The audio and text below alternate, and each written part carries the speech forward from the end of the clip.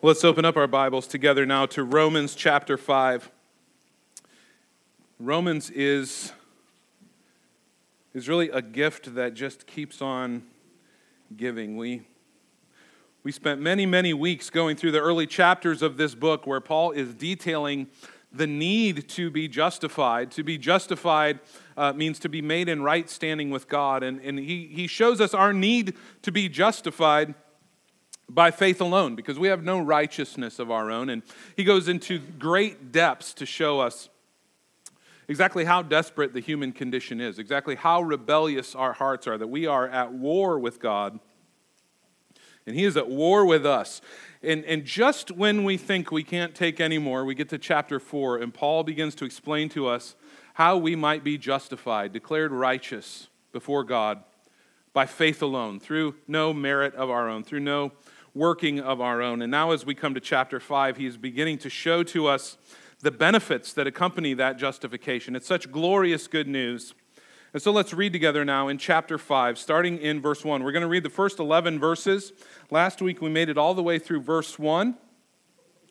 This week we'll make it all the way through verse 2, which is an improvement, because I thought we'd only make it halfway through verse 2, but I decided, well, you know what? Let's cover the whole thing. Let's just be bold. Let's read together now. Hear the word of the Lord.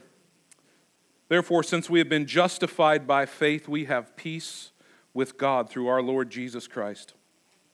Through him we have also obtained access by faith into this grace in which we stand, and we rejoice in hope of the glory of God.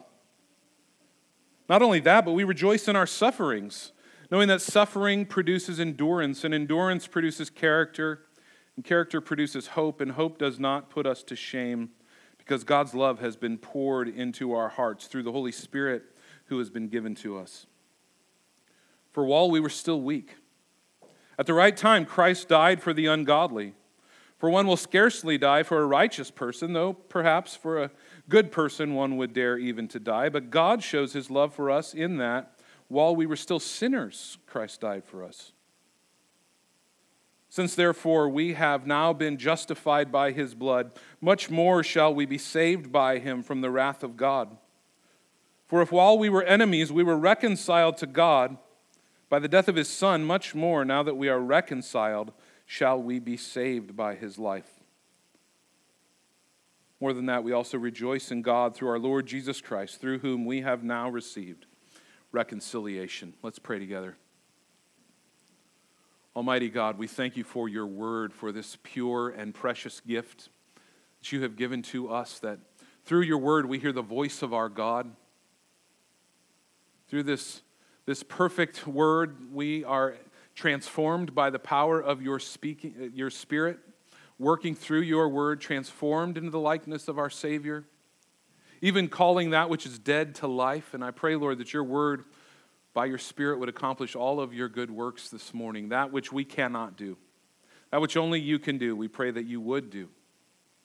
I pray for myself as I proclaim your word. Let the words of my mouth, the meditations of my heart be pleasing in your sight, O Lord, my rock and my redeemer. In Jesus' name, amen. So last week we started looking at these benefits that accompany justification. These benefits that accompany right standing with God. When God saves a person, when God credits to a person Christ's own righteous status, causing us to be declared not only not guilty, but also credited with Christ's eternal perfection, that totally transforms a person. We're made entirely new, with a new mind, with a new heart, with a new will, with new affections. And that justification has certain results. It has sure results. And that's what Paul's been showing to us here in these first 11 verses. We started looking at these sure results last week, these benefits, these blessings of justification. In verse 1, Paul says, therefore, since we have been justified by faith, we have. Again, as we saw last week, this is a present tense verb. It means it's already our possession. Whatever it is that Paul is about to talk about here in these following verses already belong to those who have been justified, already belong to those who have been saved by the grace of God. They are the sure results of justification by faith. In other words, these blessings always accompany right standing with God. If you have been made right with God, then you have these benefits, these blessings as well. And so we saw the first one last week. Therefore, since we've been justified by faith, we have peace with God through our Lord Jesus Christ. The first blessing of justification is peace with God. As we've seen in the early chapters of Romans, this was not always the case. You are not born into peace with God. You don't automatically have peace with God. Formerly, we had no peace with God. We are born into a state of war with God. Implicated in Adam's sin, sinners by nature, sinners by choice. We were, Paul told us, God's enemies. We were, as we said last week, we were not neutral to God, and what's even more horrifying is God was not neutral towards us. Psalm chapter 5, verse 5, you hate all evildoers. Who's the you there? God. Psalm chapter 7, verse 11, God is a righteous judge and a God who feels indignation with the wicked every day. This is the natural state, and it is a horrifying state. So the greatest gift that anyone could ever receive, the most wonderful gift you could ever get is peace with God. And this, friends, doesn't refer to a feeling of inner peace, some subjective thing that sort of comes and goes depending on how things are going with us.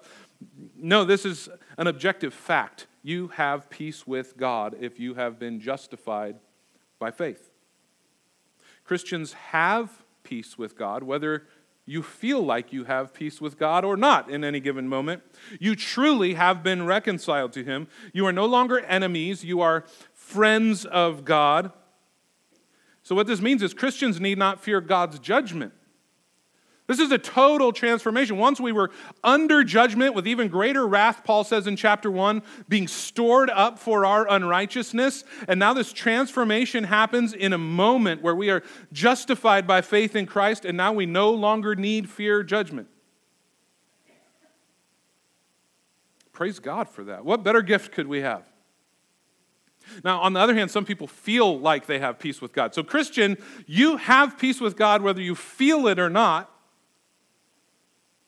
But there are many people who feel like they are in peace with God when in fact they remain under His judgment. The human race is by nature at war with God, but many are ignorant of this. Many are blind to this. Many hearts are hard, and so they feel like they're at peace. They don't comprehend God's absolute holiness. They don't comprehend what could it possibly mean for God to be holy. In fact, in Scripture, thrice holy, holy, holy, holy is the Lord. They have no concept of what that might mean. No concept of their own sinfulness and what it means to rebel against the almighty Creator God who is thrice holy. No concept whatsoever. And so they feel like things are probably going to work out for them because they mean well.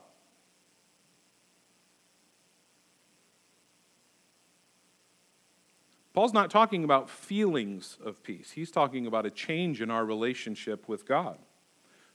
From enemies to friends. And not just friends, though, beloved sons and daughters. So the first benefit of our justification, as we saw last week, for those who have trusted in Christ, as we have moved from a state of hostility with God to a state of peace with God. Total peace, perfect peace, Christ's own peace. When Christ gives His righteous status to the believer has the same amount of peace with God the Father that Jesus Christ has. You can't beat that. The war is over. God is for us. He is our Father. So the Christian is not left before God in some sort of fear that would make us cower or run from Him. No, we approach Him as our loving Father. We know that He is for us. So now we come to the second benefit of justification in verse 2. Verse 2 says, through Him we have also obtained access by faith into this grace in which we stand, and we rejoice in hope of the glory of God. The second benefit we see, justification gives us access to our standing in the riches of God's grace. When we're justified by faith, we are given peace with God, and we are given access to the very gracious presence of God. We're even brought into personal relationship with Him. So the ultimate goal of our salvation is this. It's to bring us home to the Father. It's to unite us to Him as sons and daughters. This acceptance with the Father is a sure result of justification. We see this throughout Scripture, but 1 John chapter 1, verse 3, our fellowship is with the Father and with His Son, Jesus Christ. 1 Peter chapter 3:18, for Christ also suffered once for sins, the righteous for the unrighteous, that He might bring us to God.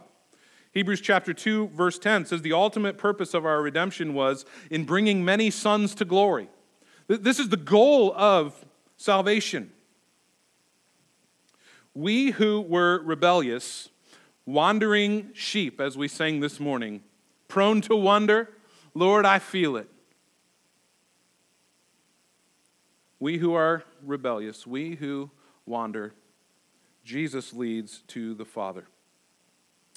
We have no glory of our own. All we have is shame.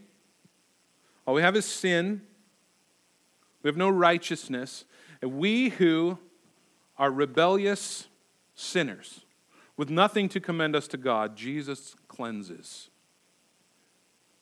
He in fact, gives to us. He doesn't just give it to us. Scripture says He robes us. He surrounds us in His own righteousness such that we are hidden completely in Christ. Not hidden in the sense that we have to hide from God. No, hidden means we're covered fully. We're surrounded. We are in Christ. And so, as far as God the Father Almighty is concerned, the righteous holy judge, when He looks at us, we are spotless, without blemish, without wrinkle. We're actually fit to be in His presence. We who had no access, no reason to think that if we stood before God, anything but the just condemnation we deserved would be laid upon our heads. We now are fit to be in the presence of God, not because of our own goodness, but because we are in Christ. It's because of His righteousness, not our righteousness. And more than that, because our only standing with God is in Christ, we will always have a place in the presence of God. This is not a thing that comes and goes. He will never leave us. He will never forsake us. He will never cast us out. Because we are in Christ, we've been given permanent access to the gracious presence of God. Our standing with the Father is just as secure as Jesus' standing with the Father. That should give you some strength to keep going in this world. We know this is true because this is the thing that peace with God produces. Notice here in verse 2, through Him we have also obtained access. What's the also referring to? It's a continuation of the thought in verse 1. So remember, these are the things we have as Christians because of our justification by faith. So in verse 1, Paul says, therefore, since we have been justified by faith, we have peace with God through our Lord Jesus Christ. And then he continues, through Him we have also obtained access by faith into this grace in which we stand. It's a package deal. If you have peace with God, you also automatically have access to God. But the order here is very important. You don't have access to God and then you get peace with God. You have peace with God and that gives you access to God. If you didn't have peace with God, you wouldn't want access to God. You'd be trying to get away from God. You'd not only fear Him, you would still hate Him. You wouldn't want Him. In Romans chapter 3, verse 11, Paul says, no one seeks God. No one just automatically loves Him and wants to be with Him. Now, you hear a lot of people talk about how they love God, but what they mean is, I made a God up and I love that God. They're not talking about the God of Scripture. who actually tells us what is right and what is wrong and what he desires and tells us what the consequences of our sin is. That's not the God they love. They love a God who's out there somewhere that does nice things for people, and anything that we don't like couldn't certainly have been his fault. They love that God. Well, I love that God too. His name's Santa Claus. But no, Paul says no one's seeking the true God. And as we've already seen, even if they were, he wouldn't accept them anyway. Without peace with God, it's not just that you see God as an enemy, he sees you as an enemy. You have no righteousness with which to stand before him. And so many people, of course, fight against that. Many people say that is a wicked and evil form of Christianity that is corrupt and destructive, and the only problem with that is the Bible, because this is what the Bible tells us is true. It's a way of thinking that has no understanding of God's holiness whatsoever. It minimizes God. It puts him at our mercy.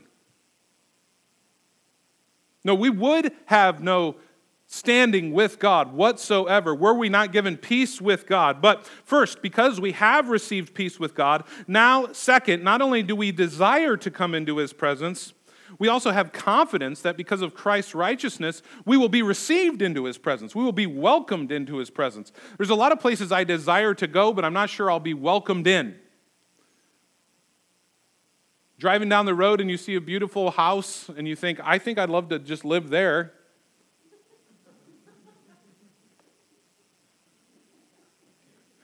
I won't be welcomed into that house. So not only do we desire to be with God, we know that he'll welcome us because of Christ's righteousness. But that's the only way. We got to be robed in the righteousness of Christ. Does everyone get that kind of access to God that Paul's telling us about here? No, it only comes the one way. Paul says in verse 2, through him we have obtained access.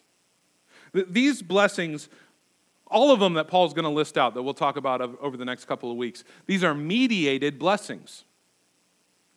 They're not just ours by right because we're good people. These are mediated blessings. They come only through Christ, only as we are in him.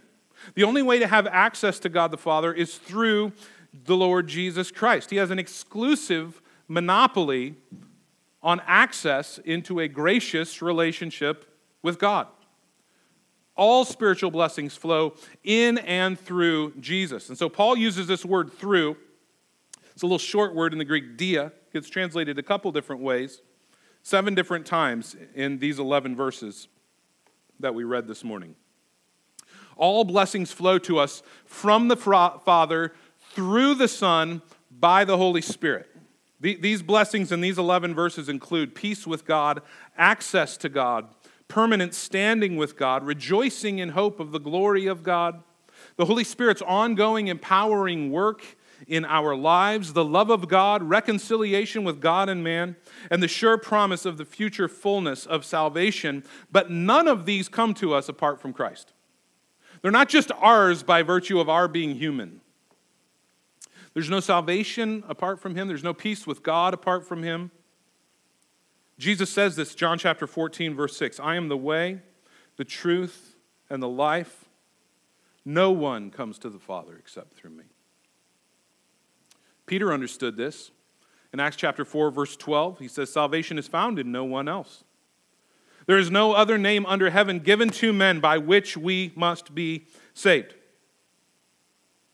And so now Paul says, through him, we have also obtained access by faith. Paul uses this word access a couple other places. He uses it twice in Ephesians. It's helpful there. Ephesians chapter 2, verse 18. For through him, that's Christ, we both, that is Jews and Gentiles, have access in one Spirit to the Father. Ephesians 3, chapter 12. In whom, that's Christ Jesus our Lord, he had just said, we have boldness and access with confidence through our faith in him. And so through Jesus Christ alone, we can come again and again and again and again into the presence of God the Father Almighty and receive only grace from Him. Isn't that good news? Even the best of fathers. I wanted to be the best father I could possibly be, but I suppose my kids didn't always know, depending on my mood, what level of grace they might actually receive from me in any moment. Well, not so with God. If we come to Him robed in Christ's righteousness, we can come over and over and over with full confidence, as Paul says in Ephesians 3, that all we will receive from Him is grace. Here's what that means. Not only is there no other way to come before Him, we need not have any other way. We need not look for another way. Jesus is the only way. We don't have to pray to Mary or the saints. We don't need to have a priest as our mediator. Jesus Christ is our mediator.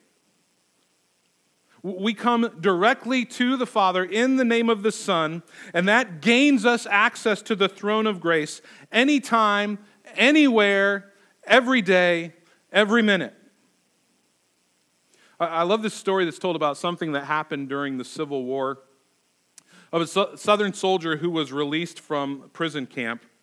He was too wounded to fight anymore, and they released him because they knew he was no longer going to be joining the Confederate Army. And he was seeking access to the president, seeking access to Abraham Lincoln to intercede for his brother who was in a different prison camp. And because of his disability, his brother was now the only one that could support their elderly mother. And in those days, people had much more access to the White House than we've got. Now, if you just try to knock on the door, you will get shot. In those days, you had pretty direct access, but the guards wouldn't let him in. They wouldn't let him in to see Lincoln. He had no access whatsoever. Well, one day, Lincoln's young son, Tad, was walking near the White House, as the story goes, and he saw this wounded veteran sitting on the bench crying, and Tad approached him and inquired, "What was wrong? Why are you so upset?" And he told him the story. He explained to him how he wanted to see Mr. Lincoln, but the guards wouldn't let him in, how he had no access to intercede on behalf of his brother. And the president's son took the man by the hand, led him past the guards, who now all saluted as they walked past, and brought him right into the presence of his father. That's a story people love to tell. Whether it's true or not, we will not know the answer to. I didn't make it up for the purpose of this sermon. Friends, this is what Jesus, the Son of God, has done for us. We had no way to come into God's holy presence. But when we come to Him in faith, He clothes us in His righteousness. He takes us by the hand, leads us into the presence of His Father. We have now access to God any time we want. And the Lord Jesus Christ is the only means by which we have that access. There's no other way. No one comes to the Father except by me. And Paul says we have this access what? We have obtained access by faith. So here it is. Here's the sole prerequisite. We've not obtained access by our good works. We've not obtained access by our righteousness. We've not obtained access by our efforts or our traditions. It's by faith alone and Christ alone that we are given access to grace. It's only by faith that we can come into God's presence. All other ways are shut. All other ways are rejected. All other ways only lead to more condemnation. No, it's only those who have trusted in the Lord Jesus Christ who have any access to God the Father Almighty. And through Him, we have full access. Notice the words Paul uses here. Through Him, we have also obtained access by faith into this grace.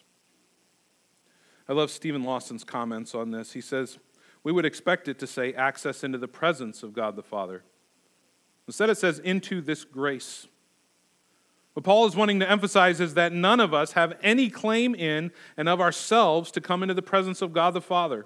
It is exclusively by grace that we come. And it is in this grace that we stand as we come before the Father.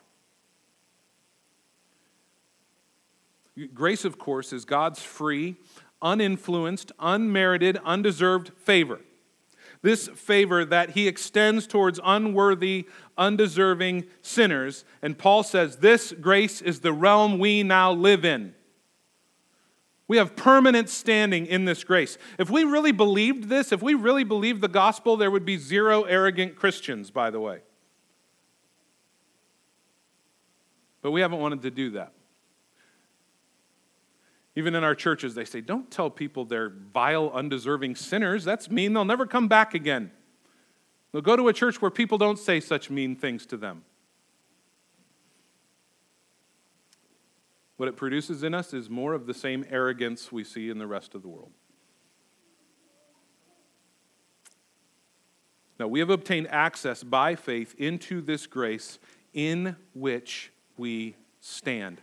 We only come by grace. We only live by grace. And we will ultimately come into our glorification by the grace of God, and that is it. At no step of the way does it switch over to it being about us being great people. Paul, though, pictures God's grace as a realm in which we stand. He says these words, have obtained, and in which we stand. It implies past action.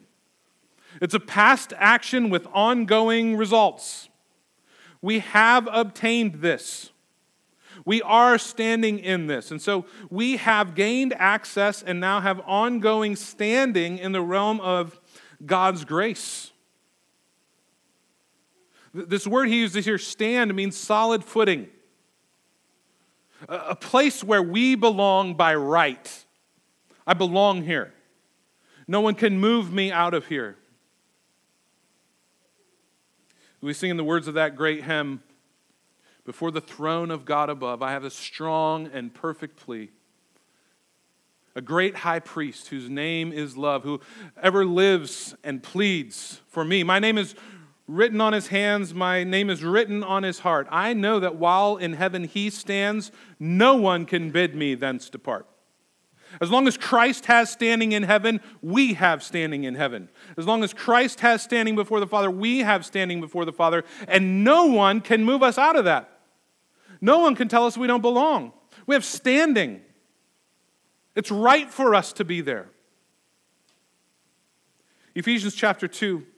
Verse 4, Paul, after laying out for us in those first 3 verses of Ephesians chapter 2 exactly how despicable and vile our rebellious sin is, he says this, but God, being rich in mercy because of the great love with which he loved us, even when we were dead in our trespasses, made us alive together with Christ. By grace you have been saved, and raised us up with him and seated us with him in heavenly places in Christ Jesus, so that, verse 7, in the coming ages he might show the immeasurable riches of his grace and kindness toward us in Christ Jesus.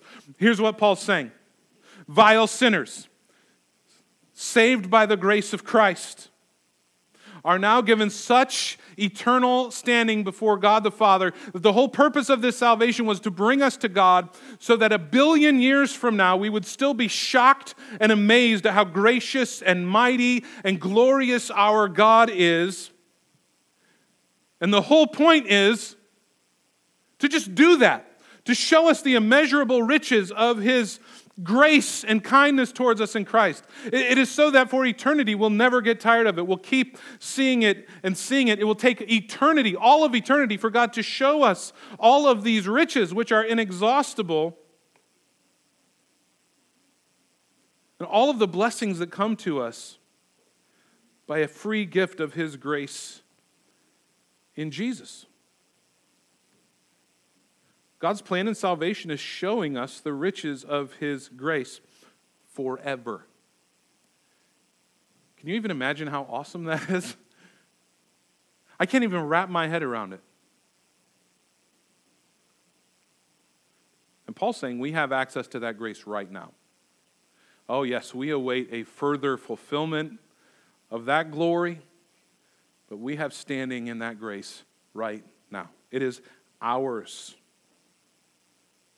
That's why Paul says in Chapter 8 of Romans, verse 31, if God is for us, who could be against us? He who did not spare his only Son, but gave him up for us all, how will he not also with him graciously give us all things? Who shall bring any charge against God's elect? It's God who justifies. Who is to condemn? Jesus Christ is the one who died, more than that, who was raised, who is at the right hand of God, who indeed is interceding for us. Who shall separate us from the love of Christ? Of course, the answer is no one. And so the way to gain access to this permanent standing in God's grace is to be justified by grace alone, through faith alone, in Christ alone. Justification by faith gives us peace with God, and this peace with God, because we are in Christ, gives us access to the surpassing riches of His grace. Charles Spurgeon says, when a man is at peace with God, he has the desire to draw near to Him. When he is justified, he has the right to draw near, so that being justified and having peace, we have access by faith. This is not a transient privilege, but the grace into which we have access is a grace in which we stand, we abide in it.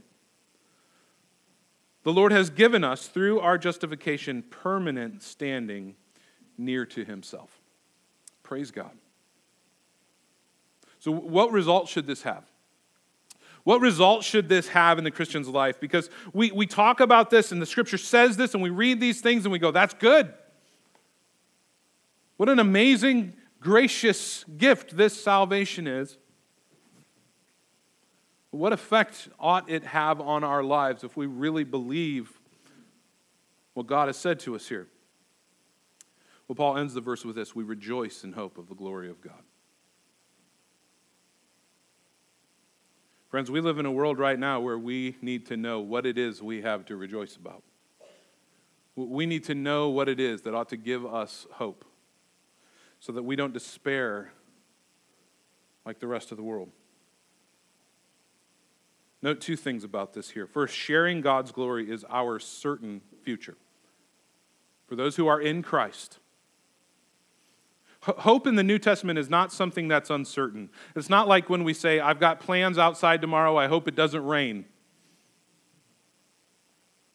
No, what Paul's talking about when he says hope, it is something that is absolutely certain. It is based on the promises of God, God who never fails, God who is watching over His word to perform it. So our hope is a matter of confident anticipation. It is based not on my righteousness, it is based on Christ's righteousness. So I don't have to fear that it may or may not work out well for me on that day. When I stand before the judge of all the universe, I don't need to fear about how, will He understand why I did what I did in this situation? Will He know that I meant well? No. It's Christ's righteousness, and so this hope is certain.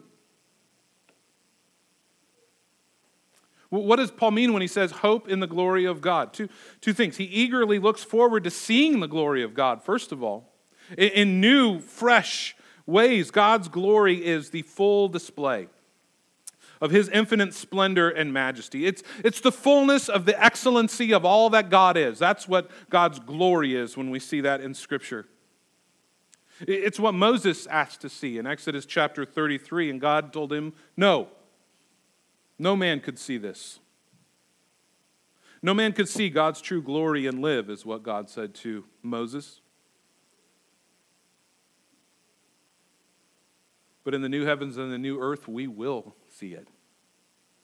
We will see God. It will be the most amazing thing we've ever seen. We will never get tired of it. We will never be able to fully wrap our minds around it. It is literally indescribable. That's why the second commandment tells us we are not to even attempt to make any kind of graven image of God. To make any image of God whatsoever is to denigrate God automatically. It's indescribable. And Christians ought to eagerly look forward to seeing God in His glory. And even beyond that amazing promise that we'll see God's glory, here's the even more astounding promise: we will share in God's glory. When we see God's glory fully, we will be conformed to His image. It doesn't mean that we're going to become gods. That's a wicked, false teaching. No, It means that when we are glorified, when we stand in God's presence, we will be free from sin. We'll be free from unrighteousness. We'll be free from every shortcoming. In that way, we will be glorified with Him, and that is our certain future. It is a sure thing, written in stone for Christians. And so just a word to those of you who struggle with doubts about your salvation. Did you know that there are some individuals in this room who struggle with doubts about their salvation? You can tell which ones they are because they're breathing right now. You're not the only one. If you have those thoughts where you go, man, am I even saved? Am I even a Christian? Do I have to be really afraid about what the future holds for me? Almost every Christian has doubts at some point about their salvation. Here's what we know from Scripture. We can have assurance. We can. We're not meant to be left in some suspended state, always wondering, always questioning, always fearing that we might lose our salvation. Just as salvation itself is a divine gift that we didn't earn and that we don't deserve, so too is our assurance a gift from God, a gift we can't produce within ourselves. Assurance isn't a state that we achieve. It's a gift that God gives. And so while all Christians at some point have doubts and fears and questions, you need to know this. At some point, our constant doubting can become a sinful lack of faith in God's grace. A sinful doubting of the sufficiency of Christ's work to save His people. When we do that, what we're really questioning is God's word. He is the one who declares us justified. And so perhaps, if you are constantly doubting, you need to take your eyes off of yourself. Fix them on God. What makes us doubt? It's because we're constantly looking inward. We're constantly looking at ourselves. I can't believe that I'm in this place again. I can't believe this sin, which has been a part of my life for so many years. I can't believe again I did this. Friends, you need to take your eyes off of yourself.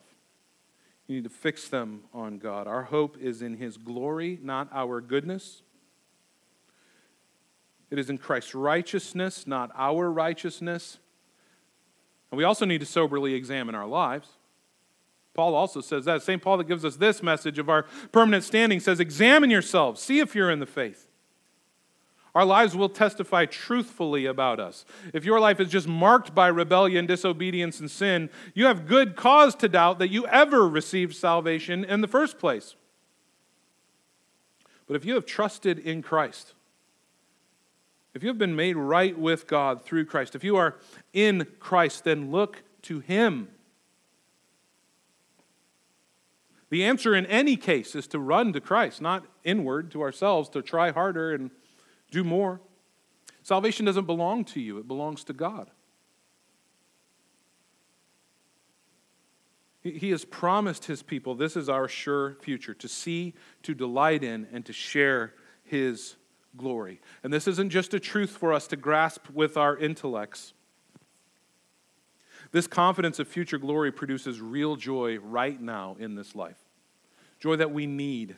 Joy that will sustain us. He says we rejoice in hope of the glory of God. Rejoice is one of Paul's favorite words. It literally means to boast in, to glory in, to exalt in. It has this idea of both joy and confidence. I'm boasting in this thing. And so while it's wrong to boast in man, it's wrong to boast in ourselves and our efforts and our accomplishments, it is right to boast in God because He deserves all glory and all honor in all of eternity. It's right for us to boast in God. It's right for us to boast in the gospel. 1 Corinthians chapter 1, verse 31, Paul says, let the one who boasts, boast in the Lord. Galatians 6:14, but far be it from me to boast except in the cross of our Lord Jesus Christ, by which the world has been crucified to me and I to the world. To rejoice in the glory of God, it's not just an intellectual affirmation of truth. Now, it's not less than that. You have to actually know the truth if you're going to believe the truth. But rejoicing in the glory of God is so much more than just mere intellectual assent. It is an emotional response that we have. Even in the face of trials. The next words here, and we need to hear this. We need to hear how these things relate to each other. What are the very next words in verse 3 if we had kept going? Paul speaks of our peace with God. He speaks of our access to God, our standing in His grace. And then he says, not only that, but we rejoice in our sufferings.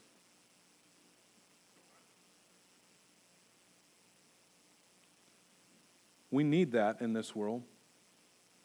We need to know there is a reason for us to have hope, a reason for us to have joy. Are you lacking in the joy of salvation? Here's the biblical solution. It's not to try and rev yourself up. Spend more time meditating on the hope of seeing and sharing in the glory of God. Think about who your God is. Think about what He has promised. It's likely if you are lacking in the joy of your salvation that your eyes are fixed on yourself and not God. Preach this gospel we see in Romans to yourself. Remind yourself of it every day, every hour, every minute. Remind yourself of who God is, what He has done, what He is doing, what He will do. I love what Spurgeon says. He says, it's not the doctrine of justification that does my heart good. It is Christ the justifier. It's so easy for us to fix our eyes on ourselves instead of on Him. Fix your eyes, friend, on the Lord Jesus Christ. Hebrews chapter 12, verse 1. We're almost done. Let's also lay aside every weight, every sin which clings so closely. Let us run with endurance the race that is set before us, looking to Jesus, the founder and perfecter of our faith, who for the joy that was set before Him endured the cross, despising the shame, and is seated at the right hand of the throne of God. That's what we need. To look to Him, to fix our eyes on Him. Put your trust, friend, in the Lord Jesus Christ. Whether you are a Christian, whether you are self-consciously not a Christian, whether you think you're a Christian, but the Lord knows different, the answer for all is put your trust in the Lord Jesus Christ. The final judgment and consummation that Paul is looking forward to is glorious good news for those who are in Christ. We need not fear. We look forward to it with great anticipation and joy, but it is not good news for the unbeliever. It is horrifying news. When God's glory is revealed, it will be too late for those who aren't justified. Friend, the time to put your hope in Christ is now.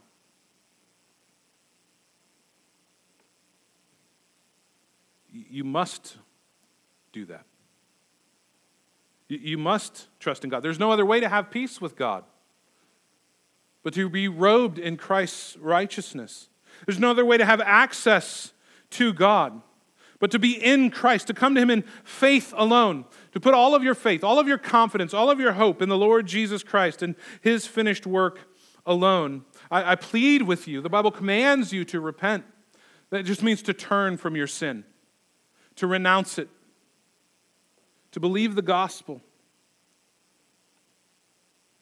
And if you'll do that, here's the sure promise of Scripture: God will accept you. God will accept you, and it's not just that you won't be judged for eternity. All of these promises will be yours. It's not a matter of just eking by the skin of our teeth. I always think back to my freshman year in college biology class, and I had this large, stately, bearded biology professor, and I was so afraid I was going to lose my tennis scholarship because of how poorly I did in that class. So I went in at the end of the semester and I asked him, "Do you have our final grades tabulated?" And he pulls out his book. He opens it up, and he's kind of towering over me, and he runs his finger down the page, and he gets to my name and slides it across, and it says D+. And he just looks at me condescendingly and goes, "You got a D+." And I was like, "Yes, see you later." We did it, guys.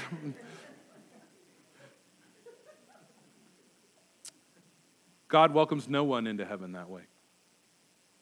Oh, we come robed in the righteousness of Christ. We're welcomed with rejoicing, with song. No one ekes their way in. And as we've read, the whole goal here is that for eternity, God is going to shower you in the riches of His glory and grace. That's the offer. That's the offer. Why would we not?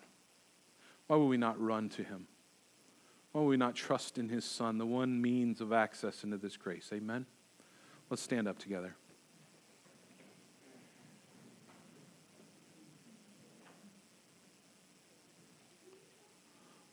Almighty God, we confess that in our own we have no standing before you.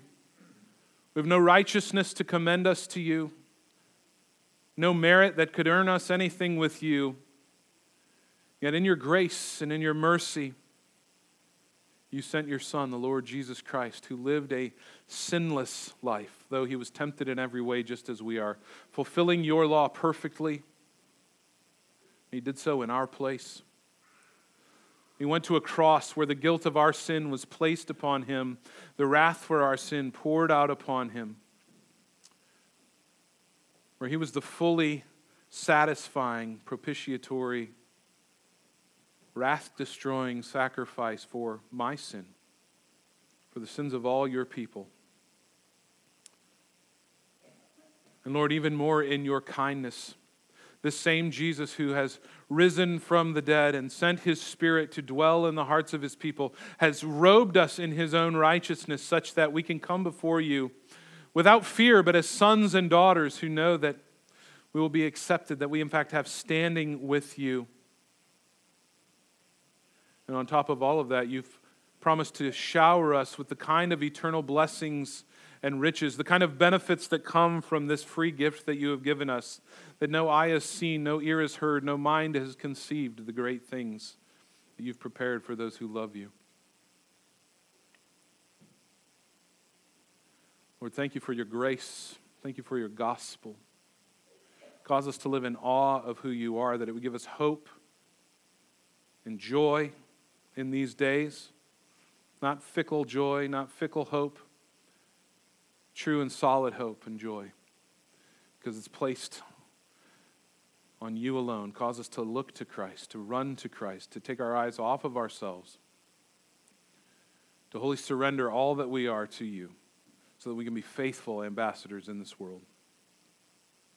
I do pray particularly, Lord, for my friends in this room who don't know you, especially those who think that they do.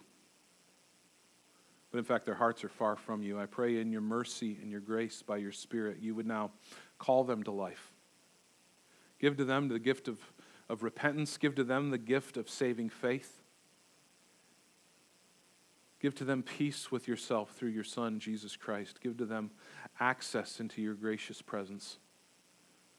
Cause them to be recipients of these same great blessings that you have extended to all your people, Lord. And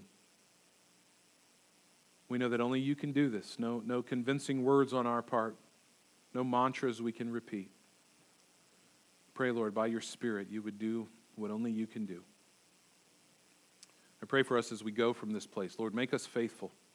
Make us faithful and bold ambassadors in this dark world, this world without hope, this world lacking in true joy. God, cause us to point to where real hope and joy can be found. Cause us to faithfully proclaim the Lord Jesus Christ, who is King over all that He has made. Give to us courage and strength, we pray. In Jesus' name, amen.